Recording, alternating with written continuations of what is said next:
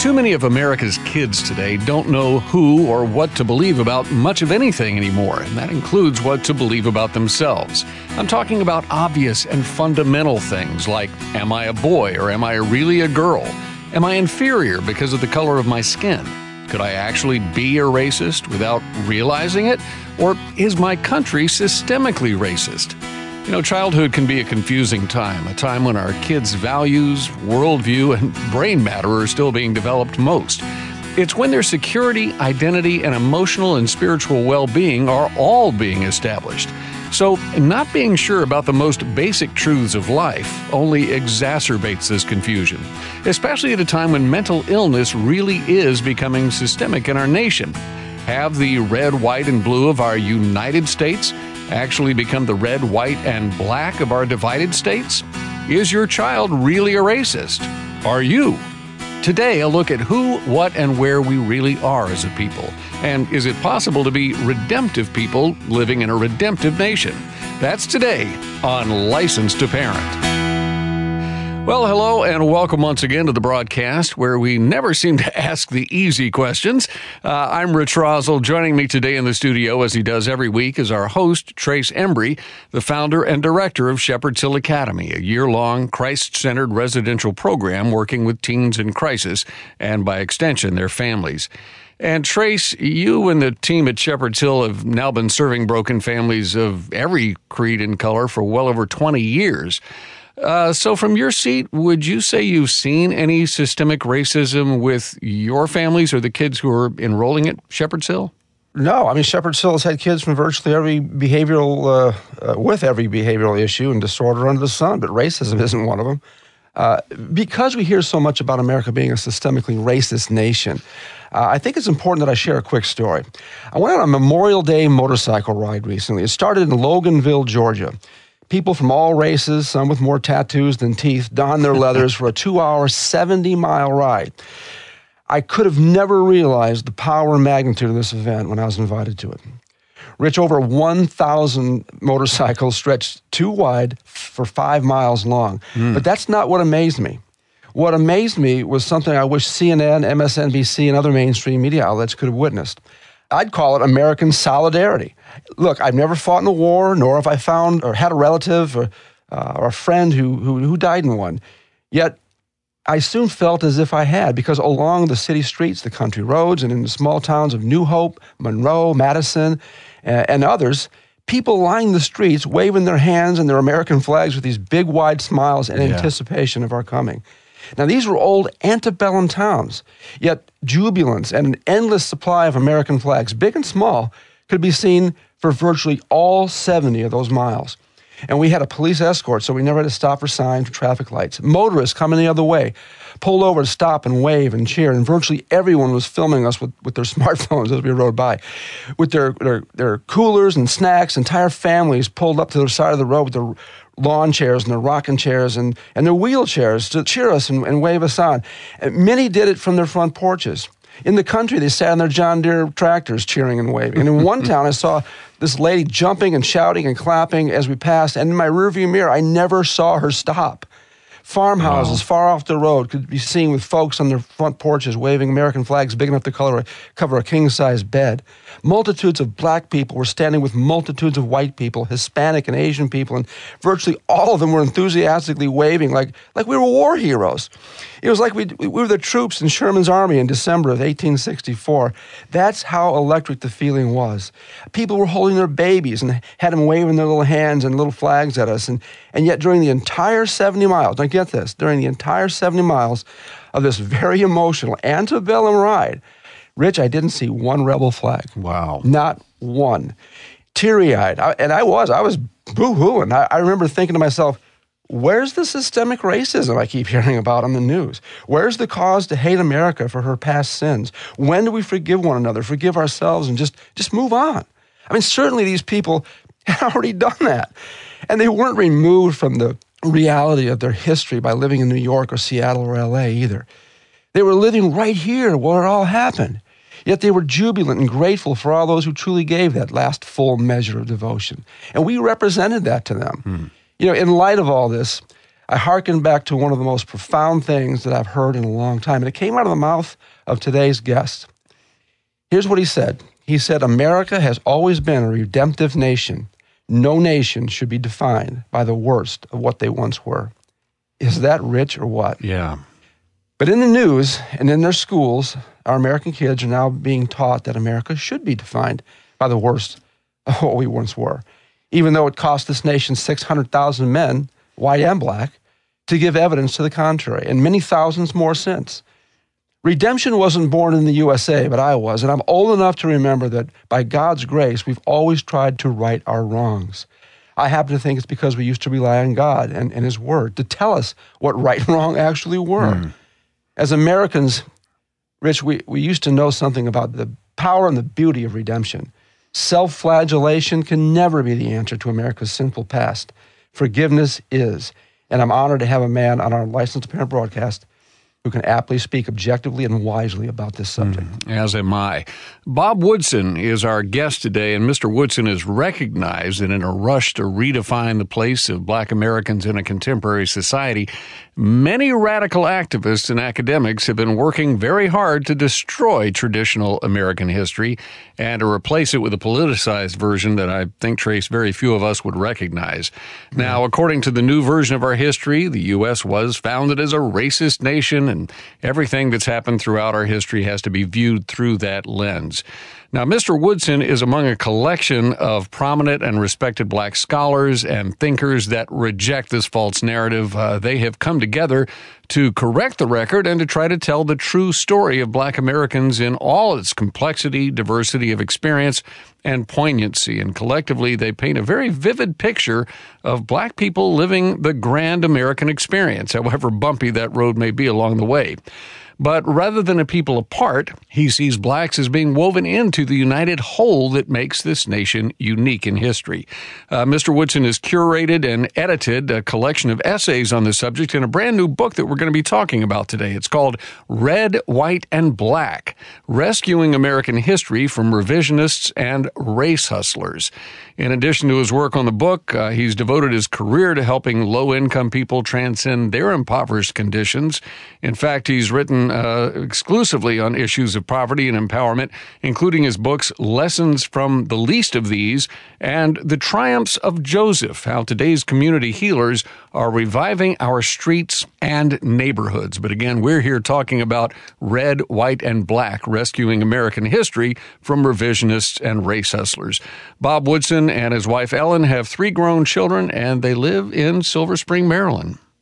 Well, I could call him Dr. Woodson. I could call him Mr. Woodson, but before we started the program, he asked me to call him Bob. So, Bob, welcome to Licensed Parent. It is an absolute honor to have you on. Well, thank you. That name, Bob, was good for my mom, so it's good for me. I get it. Which is not to say his mother was named Bob. I just want to clarify that. Somebody might ask me, Trace, why are you having a civil rights leader on a program that's supposed to be helping parents effectively raise their kids in today's culture? So, Bob, how would you answer that question? Well, first of all, civil rights extends beyond the issue of race. Mm-hmm. I am a veteran of the civil rights movement, but civil rights has always been related to, as Dr. King said, what good does it do if you have the right to live in the neighborhood of your choosing or eat in a restaurant of your choice if you don't have the means to exercise that right? So economic access and development is critical to exercising and the use of freedom. And so what we did as an organization for the last 40 years that have successfully served thousands of grassroots leaders, Black, white, brown, 2,500 of them in 39 states. And when, like your experience at our conferences that we've held over the years, racial antagonism never came up because 80% of the people we serve have letters in front of their names, not letters behind their names. Mm-hmm. They're ex-something, ex-drug addicts, ex-gangbangers. These are people in search of redemption. And so the Woodson Center has been actively bringing together and promoting redemption and transformation among people living in these communities. And it's because of America's founding values that Black America has been able to survive slavery and discrimination. And because the radical left is using race, they have attached themselves like a parasite to the legacy of civil rights in America. It's expressed in the 1619 Project in New York Times. Since the messenger and the issue was civil rights, we thought the messenger to counter that should also be Black-led, to take the whole racial issue off the table. And so we have come together not to engage in more debate, but to offer a clarifying narrative that's inspirational and aspirational. One of the claims of the radical left is that the problems of violence in the Black communities, out-of-wedlock births, is somehow a legacy of slavery and Jim Crow. Well, this is patently untrue. It's unhistoric. So what we do in our essays, in our book, we go back and talk about when whites were at their worst, Blacks were at their best. It was on the foundation of faith, family, and self-determination that Blacks were able to survive. We looked at the records of 6 plantations after slavery. 75% of all Black families since slavery had a man and a woman raising children. And for a century, 2-parent households prevailed in the Black community. And we were able to close the education gap in the South between 1920 and 1940 because of the establishment of 5,000 Rosenwald Booker T. Washington schools. Rosenwald was the CEO of Sears. And we were able to close the education gap. During the 10 years of the Depression, the marriage rate of Black community was higher than any other group. So it is on, the Blacks have been able to survive and thrive because of the foundation of faith, family, and self-determination. And so we are really troubled by the fact that the radical left now is trying to denigrate these and say that somehow America is inherently racist, which is patently untrue. But the voices of opposition is coming from the Black community. And so we hope to continue to push back, to tell America that we love this country. Blacks have fought in every war, and not one has been ever convicted of treason. And so we're telling the real story of America.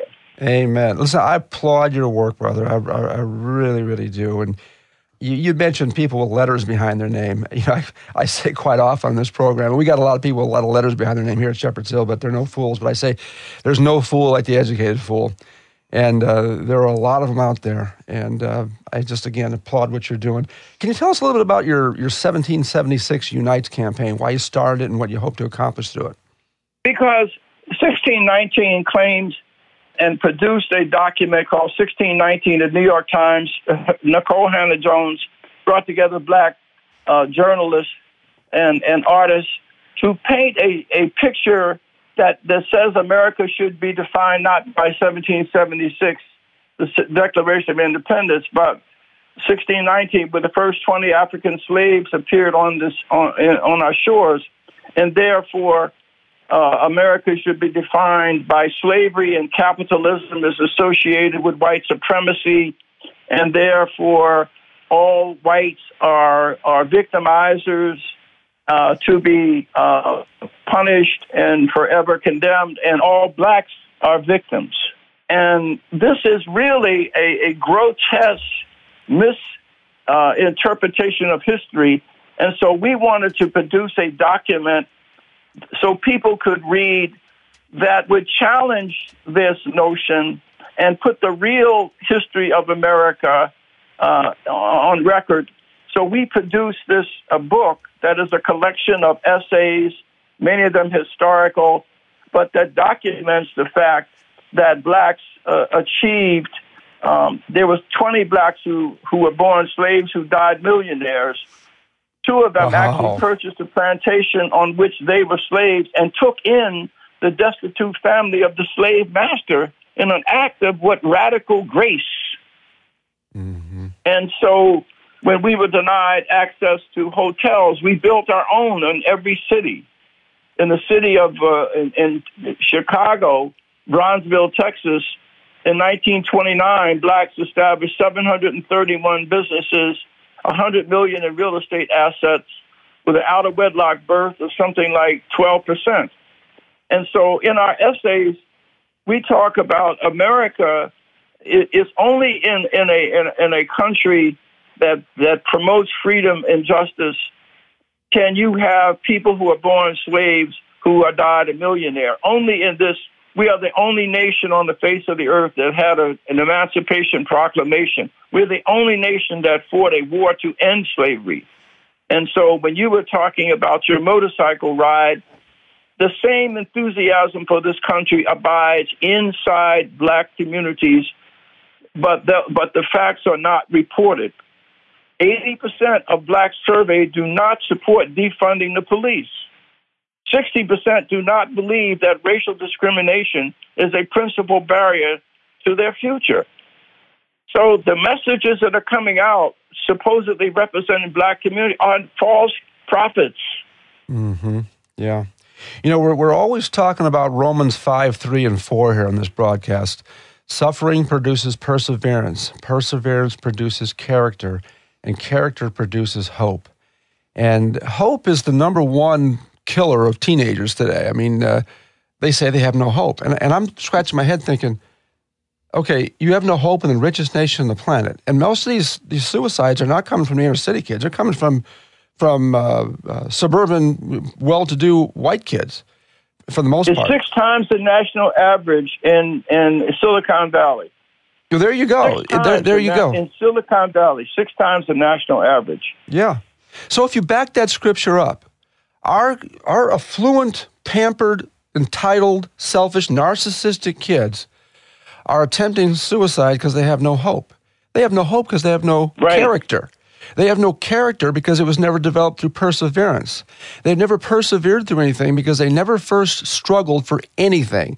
They've had everything. This is exactly why we take all of that, including air conditioning, running water, electricity, and cell phones, away from these kids when they spend a whole year here at Shepherd's Hill. And it's kind of like rebuilding an old piece of furniture or an old antique car. You strip it down to nothing, paint it up, oil it up, put the pieces back together, and now you got yourself a new piece. But Rich is telling us we're up against a break, and we'll continue after this. We do need to take a quick break. Our guest today on Licensed to Parent is Bob Woodson. He's the editor of the book we've been discussing today called Red, White, and Black, Rescuing American History from Revisionists and Race Hustlers. We'll be right back. In today's digital age, there's more access than ever to digital devices. With technology constantly evolving to make our lives easier, is it any wonder that many feel as though they just can't live without it? Digital addiction can be just as chemically debilitating as drugs. Time in front of a screen can drastically affect the life of your child. For starters, your child may choose technology over simple things like playing outside and engaging in exercise, acquiring a job, and gaining life experience. To learn more about how digital addiction can affect your child, visit helpmytroubledteen.org, click on Resources, and look for the article, What is Digital Addiction? Parenting isn't easy. Shepherd's Hill Academy wants to equip you with resources for all areas and issues of life. Discover a variety of ebooks, podcasts, links, and more to help you navigate the parenting landscape. helpmytroubledteen.org. Your children are teens now. They're growing up and gaining independence. That's kind of the point of parenting, isn't it? You're raising future responsible adults, but they're not responsible adults yet. They may be able to do things on their own, but you still want to be able to contact them and you want to equip them for success. So you decide to get them a smartphone. But why a smartphone? For most people, that means 24/7 access to everything on the planet, and that's not wise, nor is it healthy. Digital addiction is prevalent these days. In fact, we see teens of all ages dealing with mental health and behavioral issues rooted in overuse of technology. Issues that affect health, wellness, ability to focus, performance in academics, and more. That's why at License to Parent, we want you to choose a wise phone alternative instead of a smartphone. More information is available at licencetoparent.org/wisephone.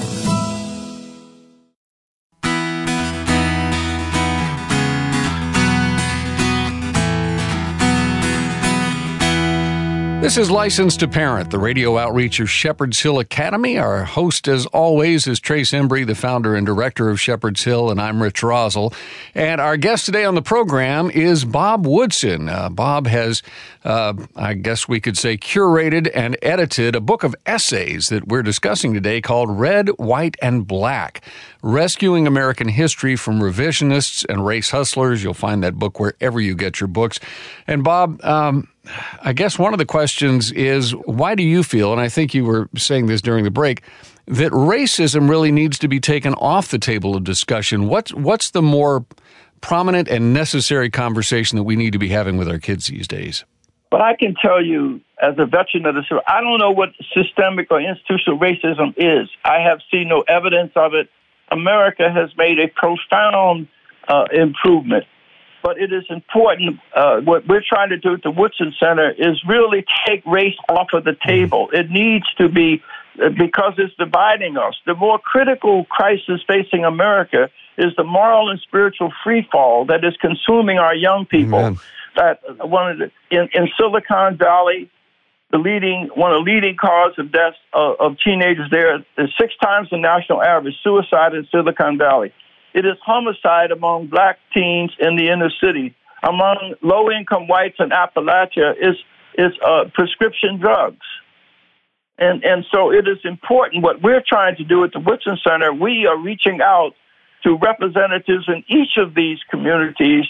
We have a group called the Voices of Black Mothers United. These are 2,500 black moms in 7 cities who've lost their children to urban violence. They are supporting the police. They are providing aid and comfort to other moms who have suffered. So they are going to reach out to Appalachian moms and also the moms from Silicon Valley to see if we can bring a coalition of these moms together so they can begin to provide support to one another and for us to come together as Americans across race and class lines to explore ways that we can fill this emptiness that is in the lives and hearts of our children. But we can't do that if we have to look at each other through the prism of race. Or get distracted by it from the real issues that are going on.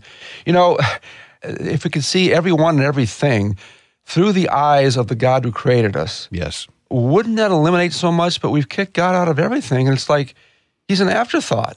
And I'm wondering, Bob, why don't enough people exercise their freedom of speech to start saying what needs to be said? Our fundamental problem is a spiritual problem in America, and we need to get back to the basics, the fundamentals. And our creator, not the creation, is that fundamental void I see in America today. It's out our money. In God we trust, but we don't trust God. We don't even believe he exists anymore. What are your thoughts on that? Well, I agree. I have to quote one of my old mentors, the late Pastor Freddie Garcia, who was a recovered drug addict and led 100,000 people to Christ away from drugs. He said that I wasn't saved when I called upon Freud or Plato. That's very true. I wasn't saved when I called upon Aristotle, he said, or Freud. He said, I was saved when I called upon the person of Jesus Christ. Amen. So what we do at the Woodson Center, we take people who are witnesses to redemption, and they are the ones who do outreach to others, because nothing is more powerful than a witness. That's right. That's right.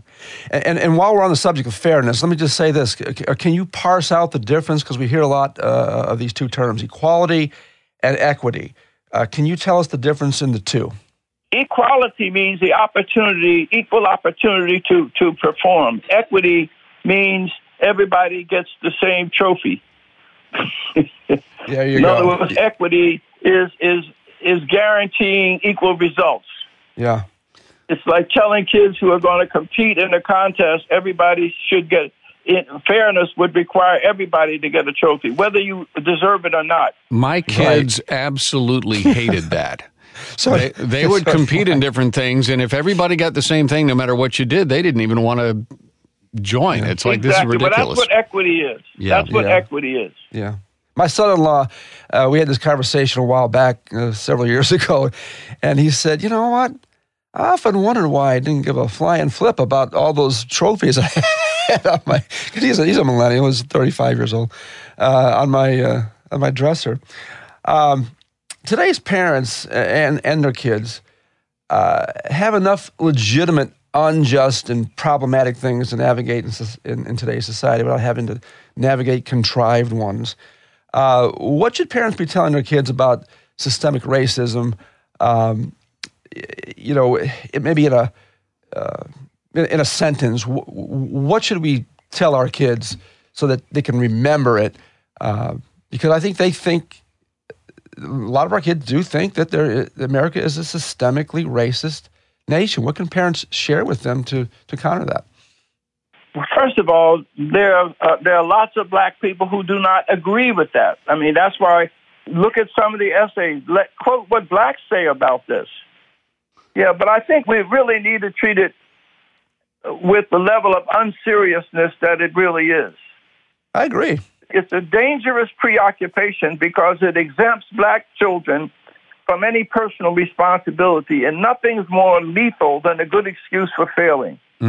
It's the worst thing in the world to tell someone, I think as Chuck Swindoll said, 10% of our life are our external circumstance. 90% of who we are is our response to the 10%. Yeah. On that note, I'm going to have to put a period on this particular program because we're out of time. But we have asked Mr. Woodson to stay with us for another week of conversation, and we'll get to that in our next episode. You've been listening to Licensed to Parent, where our guest has been Bob Woodson, editor of the book we've been discussing today, Red, White, and Black, Rescuing American History from Revisionists and Race Hustlers. And you'll find that book wherever books are sold. You can also learn more about the work that Bob Woodson has been doing for quite some time and his ongoing work by going to woodsoncenter.org. That's woodsoncenter.org. And that does wrap up today's edition of Licensed to Parent. Remember, you can connect with us on Facebook and Twitter and at licensedtoparent.org. Now, we produce this program each week to help parents be more proactive in the parenting choices they make so that they can raise physically, mentally, and spiritually healthy kids. If you'd like to help us continue the work that we do here on the program and in larger part of the organization we serve, Shepherd's Hill Academy, we'd love to have you join us. Your tax-deductible contribution in any amount can provide scholarships to families needing residential care for their teens and can certainly make a difference in a hurting child's life. So please consider donating today when you visit licensedtoparent.org. Our guest coordinator on Licensed to Parent is Daniel Fazina. Our technical producer is Carl Peets.